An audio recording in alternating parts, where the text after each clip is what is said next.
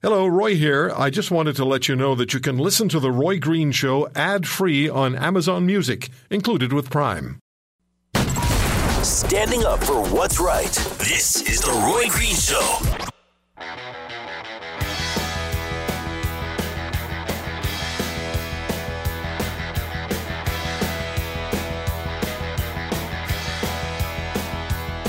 It was a beautiful day. Sun beat down. I had the radio on. I was driving. Trees went by. Me and Del were singing Little Runaway. I was flying. Yeah, running down a dream that never would come. Southern Ontario is more or less where it was yesterday at this time. If you're in Southern Ontario, then you know that it was some kind of windy. It was close to hurricane speed, sort of level 1, or what do they call it for hurricanes? Anyway, it's close to 100 miles an hour. And I think there's more tiles in the backyard than there are on the roof. Busy show today. We'll have Michelle Rempel back with us, Conservative Member of Parliament and immigration critic. We will also have Candice Malcolm with us, columnist for the Sun newspapers, and Candice is going to talk to us about the border, as will Michelle. Also, Michelle was trying to get an answer out of Bill Morneau. I don't know if you've heard this, but it's absolutely classic, and it's unfortunately what happened. Unfortunately, because this man is our finance minister. We're going to play a little bit of it for you when Michelle joins us.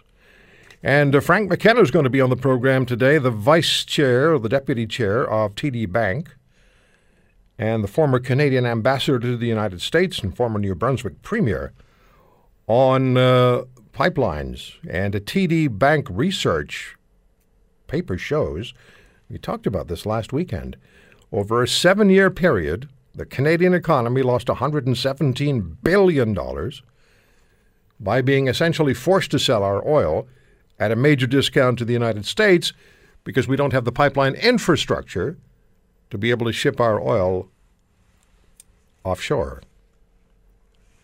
$117 billion in 7 years. Now, since we're speaking about billions of dollars, I want to bring in the Auditor General for the province of Ontario. Bonnie Lysyk is with us. When an Auditor General is in constant disagreement with the government's accounting methodology, that is really concerning. And Ms. Lysyk has been in disagreement with the accounting methodologies of the Wynne government for a number of years.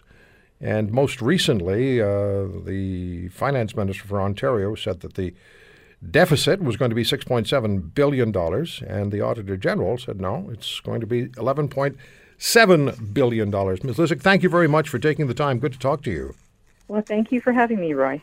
So when the Ontario government declares they're going to be facing a $6.7 billion deficit, and you have it at $11.7 billion, and the Financial Accountability Office has it almost at $12 billion also, where's the discrepancy? In layman's terminology, how does this all not fit?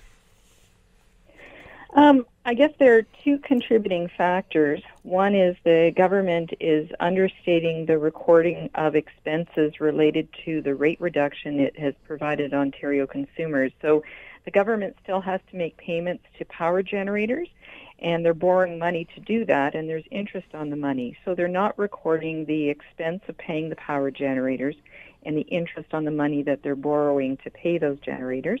That's the one area. And the second area is that the government has understated the pension expense related to a couple pensions in Ontario. So understating expenses is serious business because it gives the wrong impression about available monies for a government, right?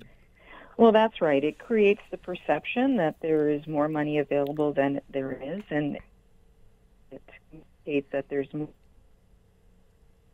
more money on new initiatives and programs, yet the government still has to borrow money. So, it creates the perception that if you balance the budget, that you don't have to borrow money other than for capital, But in this case, they have to borrow money because they've understated these expenses, and so they have to borrow money to cover that. When the finance minister or the premier say that it's a misunderstanding between you, the Auditor General, and they, the government, what do you say in reply?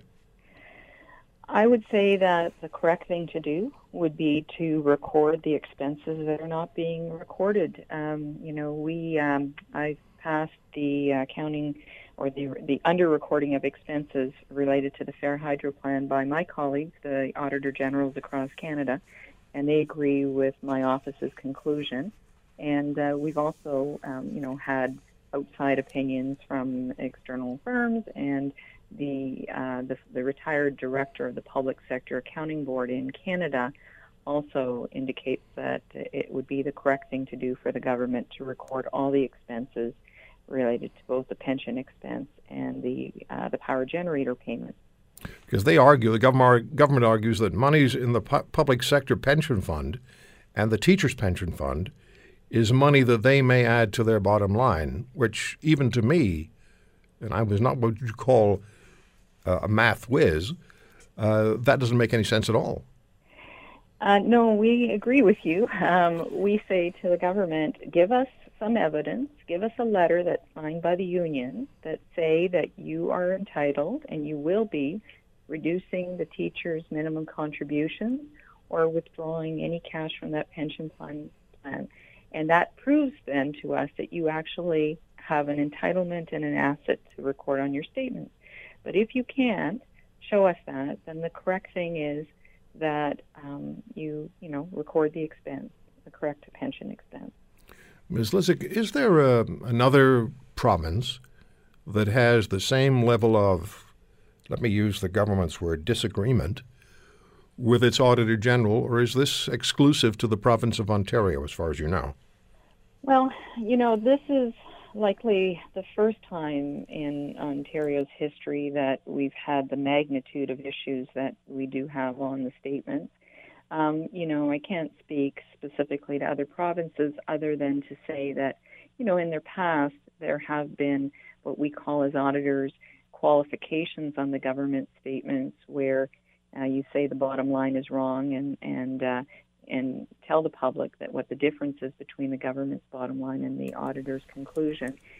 So that has existed in, for instance, British Columbia and Quebec, I'm aware of. But, over time, those issues tend to resolve themselves. I mean, this situation is akin to a private sector situation, where if General Motors auditors qualified the statement, that would be a huge issue. And so, we think the fact that an Auditor General's office is qualifying government statements, that is also a huge issue. It is. It is. Mm-hmm.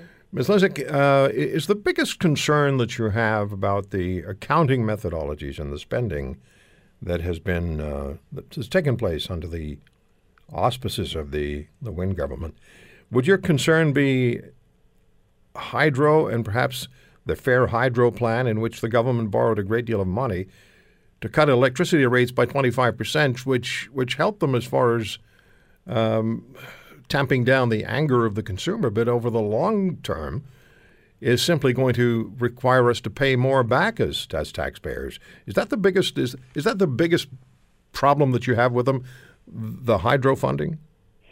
On the hydro front, I guess, it's a policy decision to do that, and we don't question the policy decision. I guess we question the method in which they're recording it, and so that's why we say they're understating expenses. So the other side of that is they put in place sort of a framework of how they would finance this. Rather than simply borrow the money and pay the power generators, they put in a sort of a different framework, and that framework for how they borrow money could potentially cost people in Ontario up to $4 billion more, and I'm quoting from a Financial Accountability Officer estimate.